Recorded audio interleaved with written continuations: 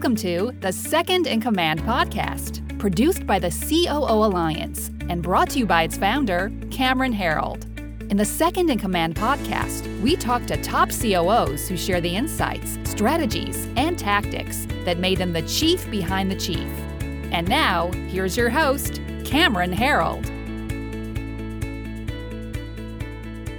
Our guest today is the marketing director of The Hustle, Scott Nixon. The Hustle was acquired by HubSpot in 2021. Before the acquisition, Scott served as head of product and growth, where he grew the daily email newsletter 50% year over year to 1.5 million readers and premium subscription 500% year over year to 10,000 plus paid subscribers. Prior to this, he developed a premium subscription for TechCrunch, led user acquisition at Surfline, and established an internal media buying department at Propel Media.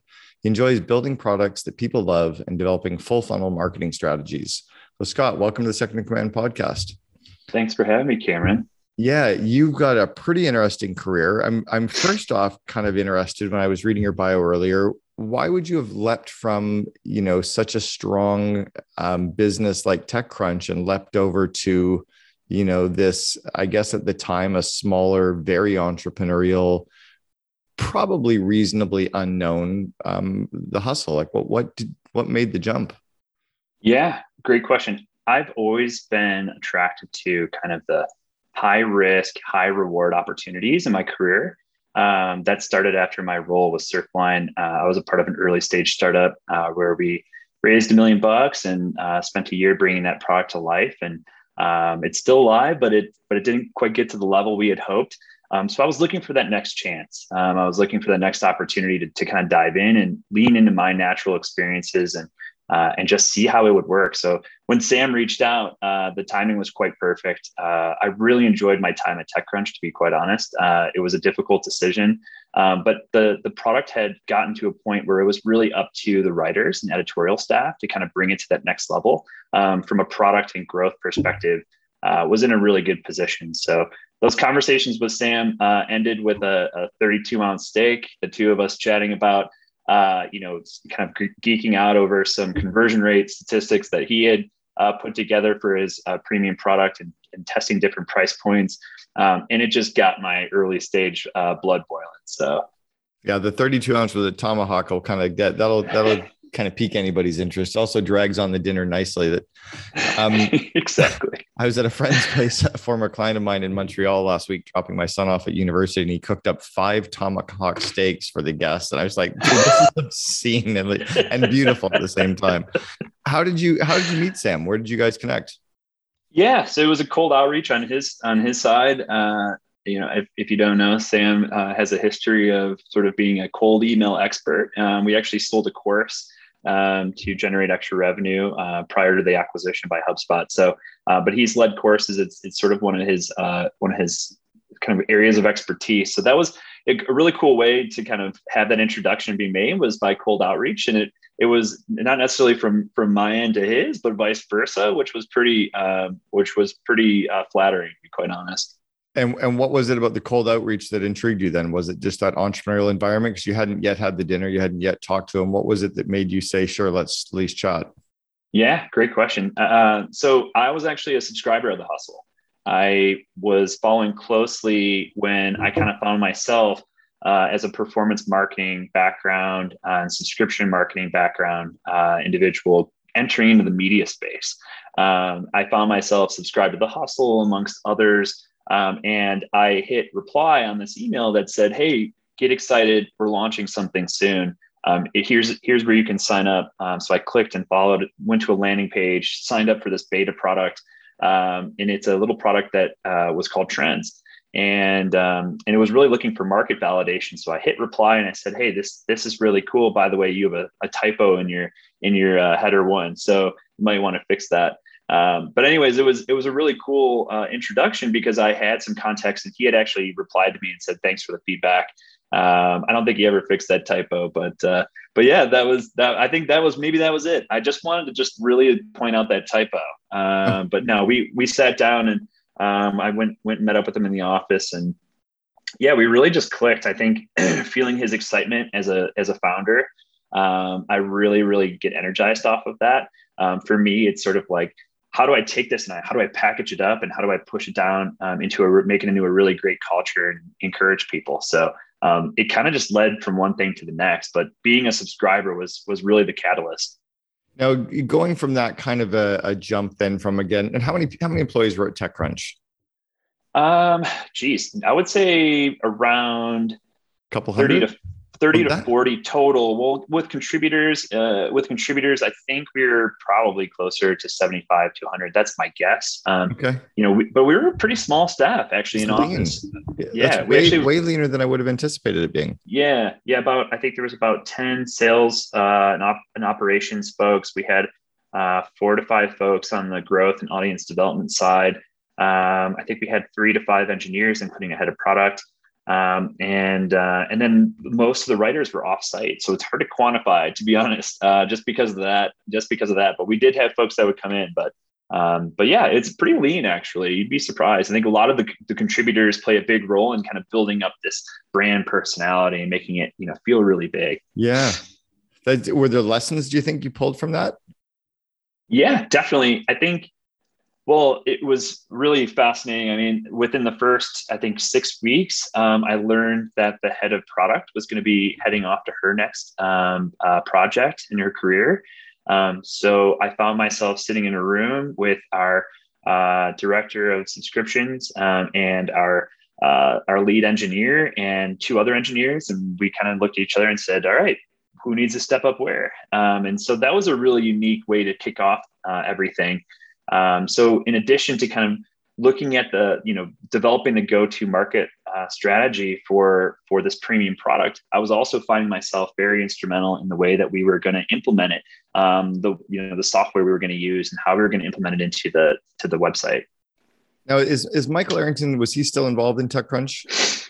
No, so he still does some guest takes, I think, on Disrupt, things like that. I don't think he's been around in a couple of years, but yeah, what I learned most about his impact was I found a blog post it was his last post that said, we're selling to AOL, and the comments were all in there, and I think the last piece that I read in there that I remember was saying was like, this isn't my blog, it's your blog.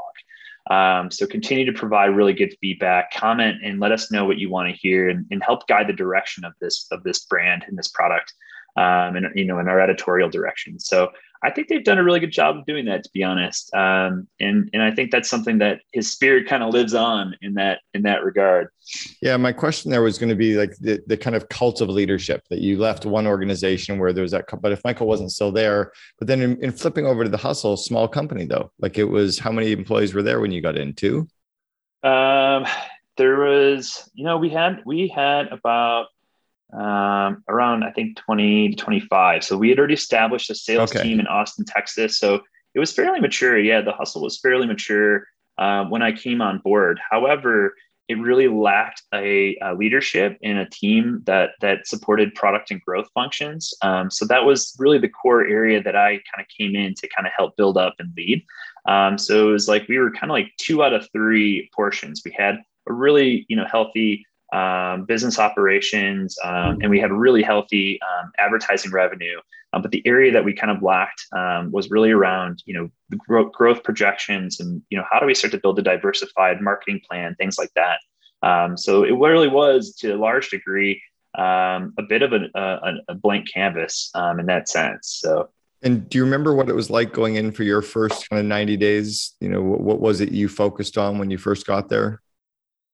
Yeah. So Sam was actually running point. Sam Power was actually running point on growth when I started.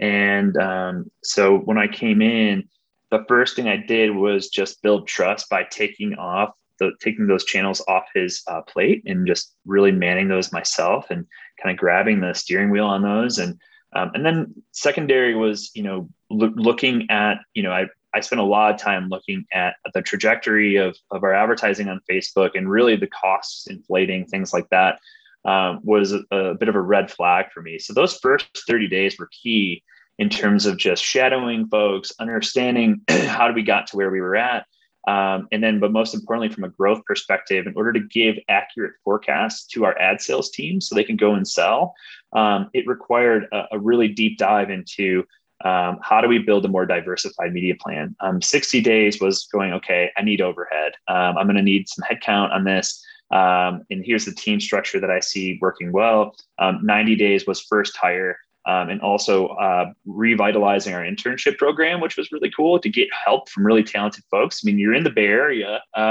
People are really obsessed with the hustle. And so that was a really cool way to kind of get some more excitement into the office, getting some fresh ideas, but also kind of providing some mentorship in return. Interesting. All right. And then what do you think the secrets were, if you were to give us some of the secrets to the growth success that you guys had or that you led then for the hustle? What would they have been? And what were what would you steer people away from? Like, what are we still attached to that maybe we should let go of that used to work that doesn't anymore? Well, I think one of the big areas around is knowing when to activate a paid acquisition strategy, right? So that's the first thing. I feel like most startups, when they get that first, big check, the first thing they want to do is activate paid acquisition. But in reality, the question is there an organic side of things? In hindsight, the candid answer is like, I think we could have done a better job of prioritizing our organic inbound traffic to try to really scale that up.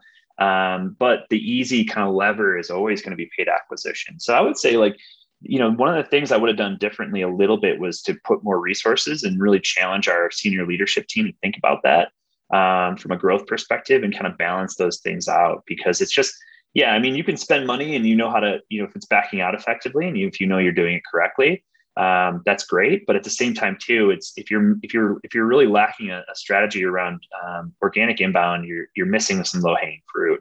So what would you specific tactically things would you have done then to drive more of the organic inbound?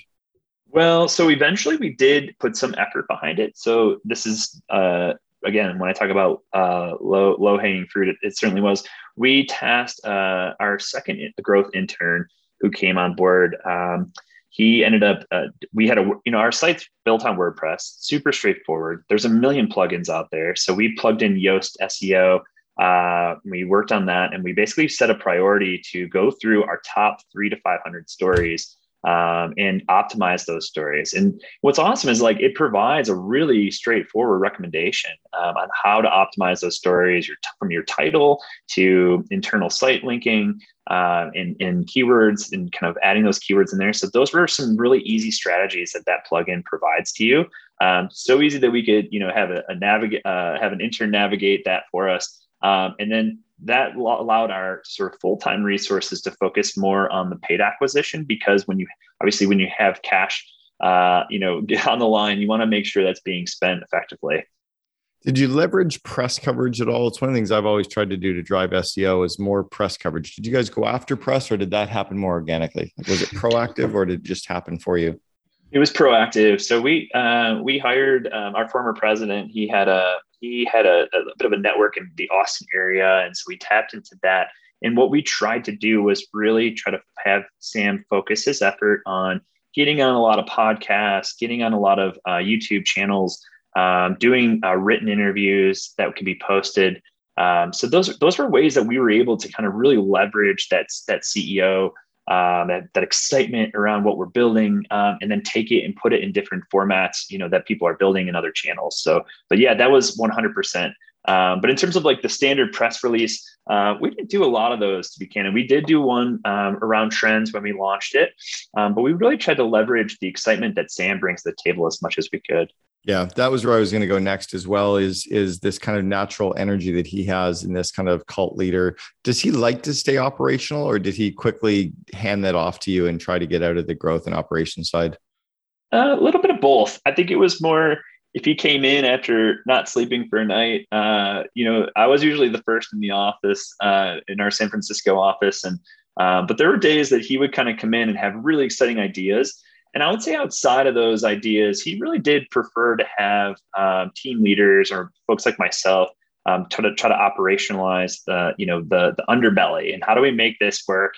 And that was, I think, one of the things that I learned very quickly. And so we kind of try to work around everyone's strengths, including Sam's and everyone else's. So that was some of the things that we did was try to kind of take the operations out of his responsibility.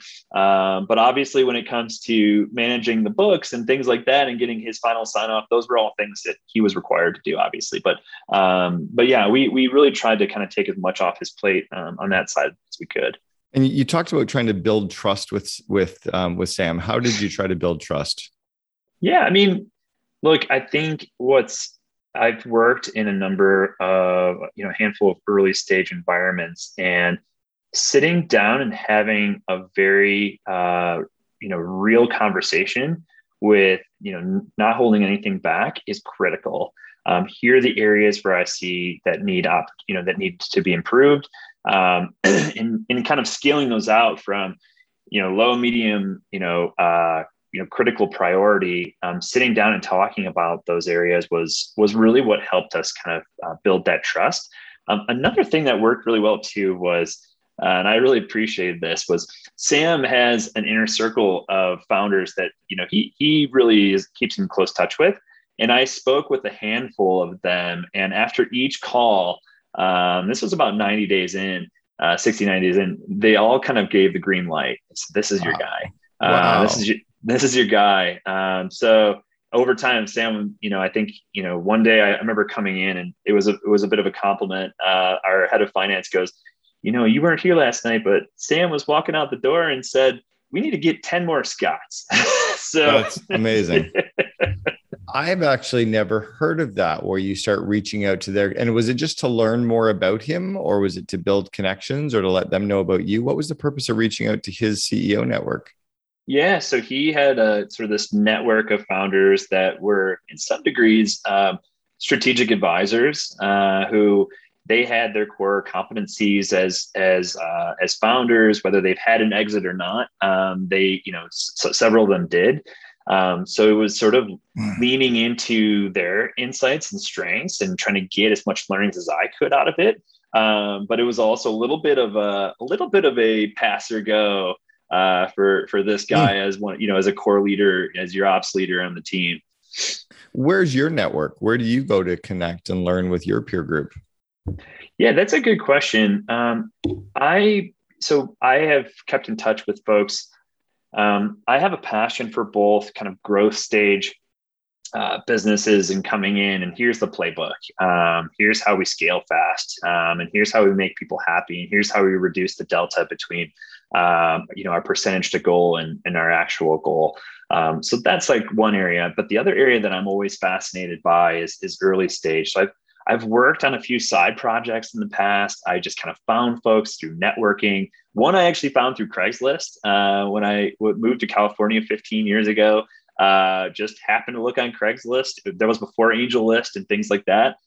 So I've kept in touch with a lot of those folks. I think when there's an opportunity, and again, it's really understanding individual core strengths and where they add value. We like to say, one of the things we've promoted, to kind of promote our product trends is, you're only as good as, the 2 to 3 folks that you surround yourself with. And I think that's really true. And so being really deliberate and intentional about, taking up their time and they're taking up your time. So making sure it's a two-way street in terms of that value, but it's just touching base and seeing how things are going. So, folks kind of float in and out of the growth stage or established companies back to startups. I think once you get a taste, it's hard to not have interest in kind of going back. So, but yeah, that's really where my core network comes from. It's sort of those two different arenas, which is super valuable depending on, what I'm trying to work on. No, I got mildly obsessed with one of your products, with the Trends Facebook group and with the website and with Sam's podcast that he and Sean do with My First Million. What is it that made the Trends community on Facebook so sticky and so attractive and so engaging? What have you done? Yeah, so I think that's a great question. We always say, we just try to describe trends. We always say people come for our premium newsletter, our weekly newsletter, but they end up staying for the private community. Yeah. And what's really, and the community, sorry, the community isn't like, I went in expecting, okay, well, the community is all of my peers, and it's not. It's like big CEOs down to like frontline. This is my first job as a digital manager, but like, it's almost like everybody's equal and there to engage. It's really intriguing. Yeah. And that's what's really fun is like, I think Sam has always done a really good job of calling out folks, as an introduction post. So any intriguing figures that are coming in, Brian Halligan, around our acquisition time, for example, we basically try to leverage those as posts and try to call out attention to it. And what we found is they want to engage with people. They want to talk to folks. They know this is a super intriguing group of people within this private Facebook group.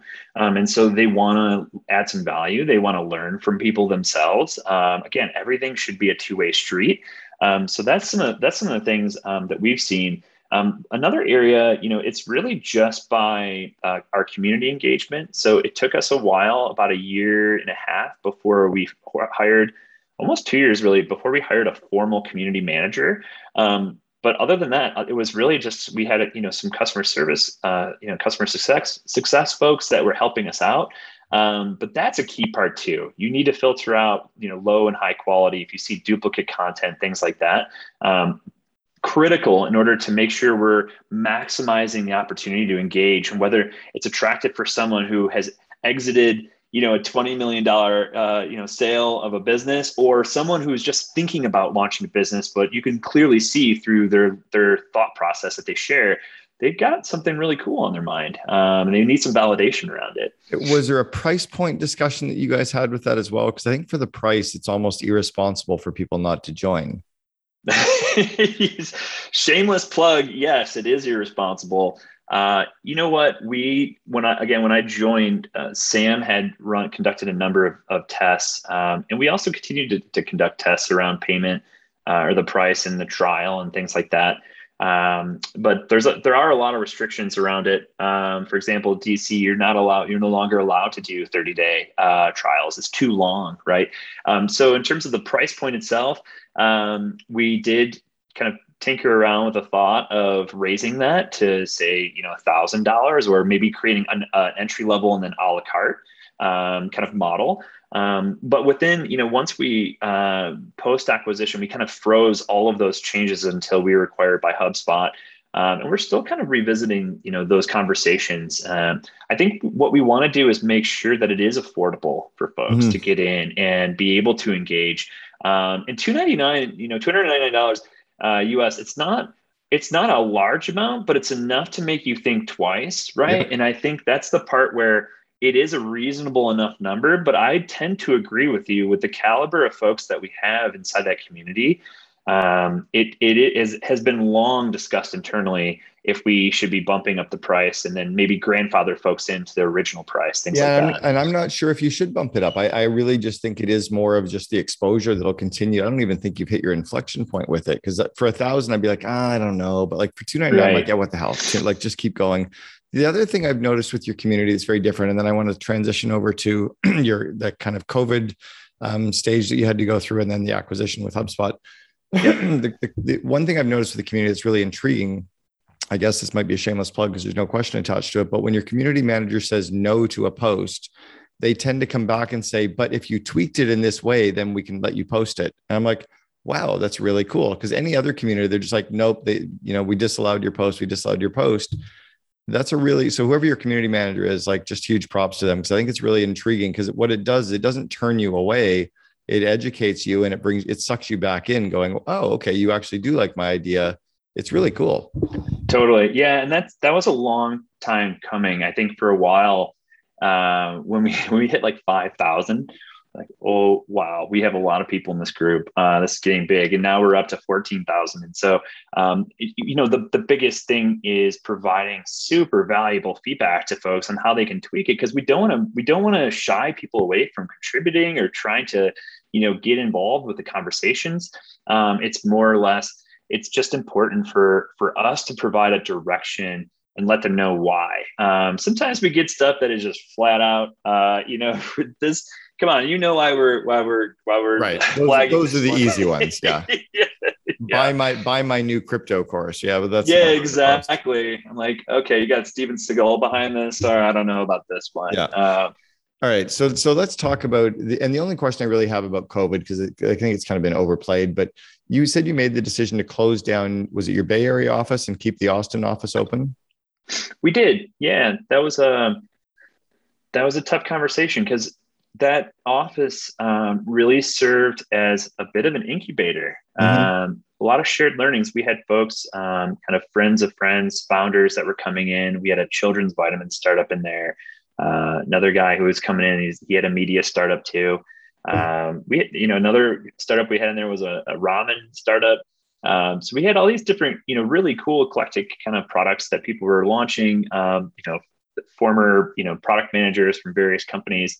But besides that, looking at our internal team, it had really gotten to a point where we had about like 4 to 5 core individuals going in each day. And some of them were commuting from Cupertino, elsewhere. So we're talking about like an hour and a half, 2 hours sometimes each way. It was ridiculous. And so I really saw the opportunity once we went fully remote, and we were successful for the first 90 days in that capacity. That's when I sort of flagged it. Sam reached out and said, hey, what do you think we should do? Should we keep this office? Should we keep it going? Or should we maybe power it down? I knew deep down Sam wanted to keep it. I knew he really enjoyed having that office and having the ability for our investors and friends of friends and friends of our investors alike to all come in and share that office. But we decided the biggest thing was like, we could be taking that and then reinvesting it in a number of areas, employee perks. We could be reinvesting that in potential growth. I know exactly what we could do with that extra $15,000 a month. So those were some of the things that we talked about. And I think knowing that we still had an office down in Austin, Texas, left us feeling okay.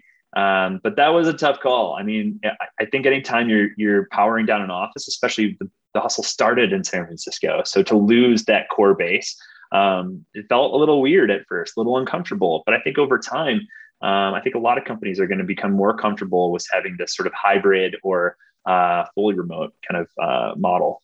Well, and let's face it. I mean, the Bay Area is now in Austin. Like it's just basically like, it's like a huge, it's like they built the first Hyperloop one directional from San Francisco to Austin. And everybody's like, zoom. It's just being sucked over. That is so true. It is so true. Yeah, it's extraordinary. Okay. So, and then you made the decision to go remote. Let's talk about HubSpot. I mean, I've spoken at their conference a couple of times, amazing organization, but massive organization. And when did you first when did you first know? When did Sam talk to you? Because I mean, clearly he was talking to them before everybody else was. How long and how did that discussion go when Sam told you? Or he reached out in fall of 2020 and said, hey, I think it was around late September, October. And he just said, hey, I had an interesting inbound this week or last week. And I said, well, who was it? He said, well, I can't tell you. I can't tell you right now because nothing's in stone. But what do you think about us getting acquired by a SaaS company, a publicly traded SaaS company? And I said, well, that's a little unconventional, to say in the least, because you're looking at other acquisitions in the marketplace and you're looking at folks getting acquired by larger media brands to kind of expand their offerings. And that was one of the kind of the key differentiators with our acquisition was the excitement around potentially starting a movement around having own media in-house as a SaaS company, as opposed to just focusing on, conducting advertising on third-party placements and platforms and things like that. So that was what kind of kicked things off. And over time, I think the more that we started to work through the due diligence, and I really appreciated all the questions and the way that it was being handled. It was a really good experience. I think for a lot of folks, it just was. Did the discussion when Sam told you, did you panic? Were you okay with it? Were you like, what rolls through your head? I was excited. I think a lot of folks aspire to go through that type of experience in their career, even just once. Yeah. So for me personally, I was really excited about the opportunity.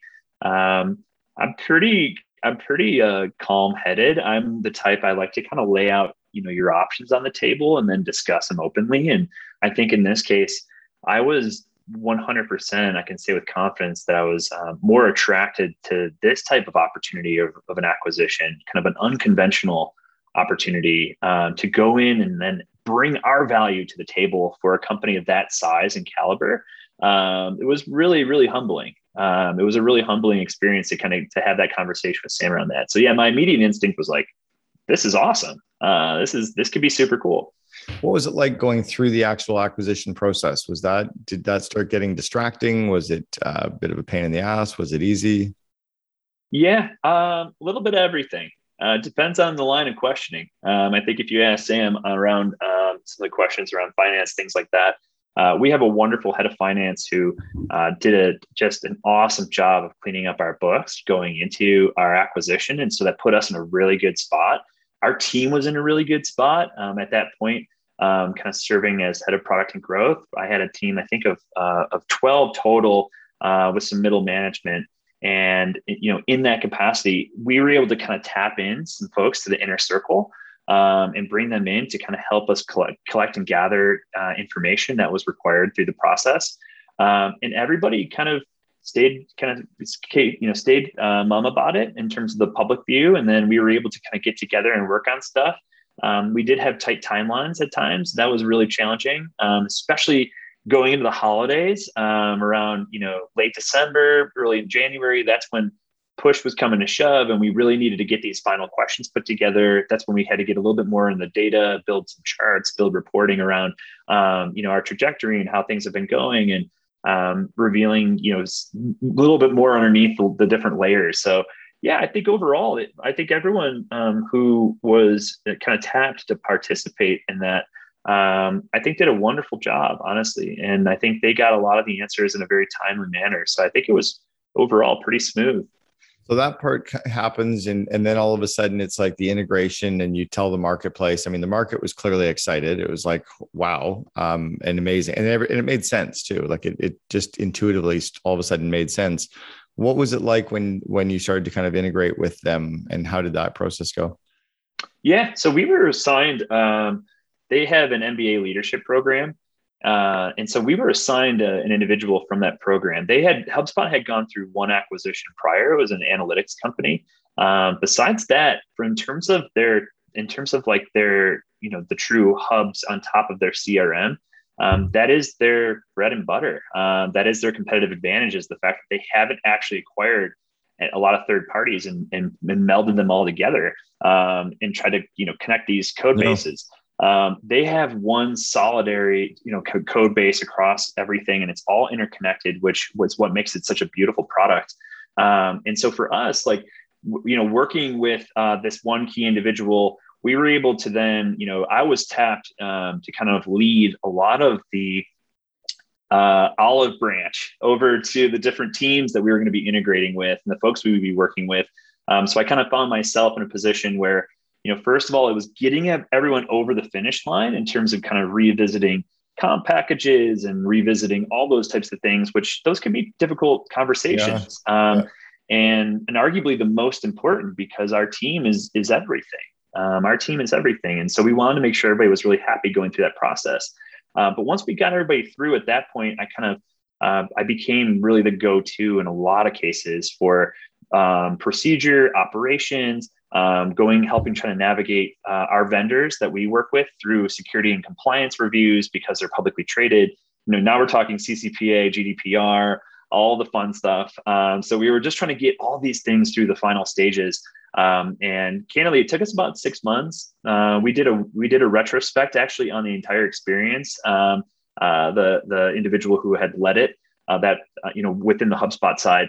And it was a super well thought out and detailed retrospect. And I think if we ever go through some form of acquisition again, I would look to that document and say, this was spot on. These are the things that I would have done differently. Okay. And so, yeah, it was pretty cool though. Was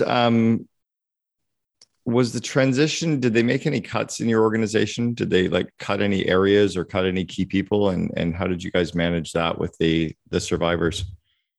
Yeah. So, one of the difficult parts of this acquisition was sunsetting our advertising sales. Mm-hmm. And so we did have to make a decision. Those folks were extended an opportunity to interview with HubSpot. So they tried to create a path forward for them within HubSpot, or take some type of, severance. And so the options were kind of laid out for folks. They were given some time to think it over. And then, so most folks ended up taking off. And in fact, some of them are running their own advertising sales agency focused on newsletter revenue, on third-party placements right now. But overall, we did retain a couple key folks, during the first, 90 days within HubSpot. We had to power down and honor our commitments. And then, so we kept our head of sales on, and he was able to really lead those through. And then what's really cool is, and I think this is something I'm one of the folks, Alex Cunningham, she's done such an awesome job. She basically steered the ship and led our account management through our final advertising commitments, and then segued over. And she is now essentially the head of account management for HubSpot, because we're now using it's exclusively our advertising placements are exclusively HubSpot. So she has essentially transferred over and made them her number one client to in a certain sense. So that's what's really cool is we were able to. Did you say that all of your ad placements now are exclusively HubSpot? Yeah, or cross promotions. Wow. So we completely powered it down. So yeah, wow. We're talking. I mean, I did notice that on the podcast that it was HubSpot, but I didn't recognize that it was only then.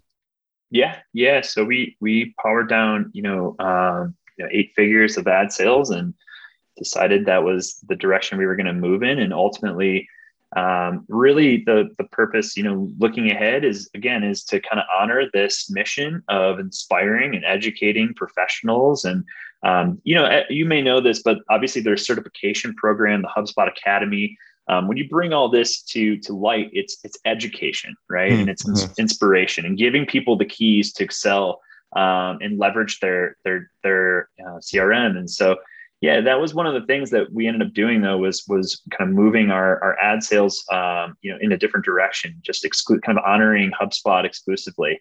Wow. We still get a lot of inbound requests. I'll be honest. Through LinkedIn or elsewhere, I'm like, how did you even find this form? I thought I buried that. I think people just are, when you look at the landscape right now, it's really expensive to advertise on channels like Facebook and Google and elsewhere. The cost keeps rising. So they're looking for other alternatives to reach a really highly qualified audience. Yeah. And newsletters are just that. So I think it's a really good match for HubSpot though. Well, you're welcome to introduce them for us for the COO Alliance and for the Second in Command podcast. They can sponsor both, and we're looking for good ones. So cool. I will do that. Were you guys involved in the podcast launch, the HubSpot podcast platform? Are you guys running that, or are you partnering with them? How's that work?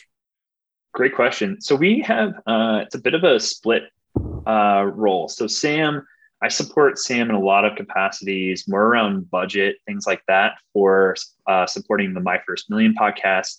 My First Million is now part of the HubSpot podcast network.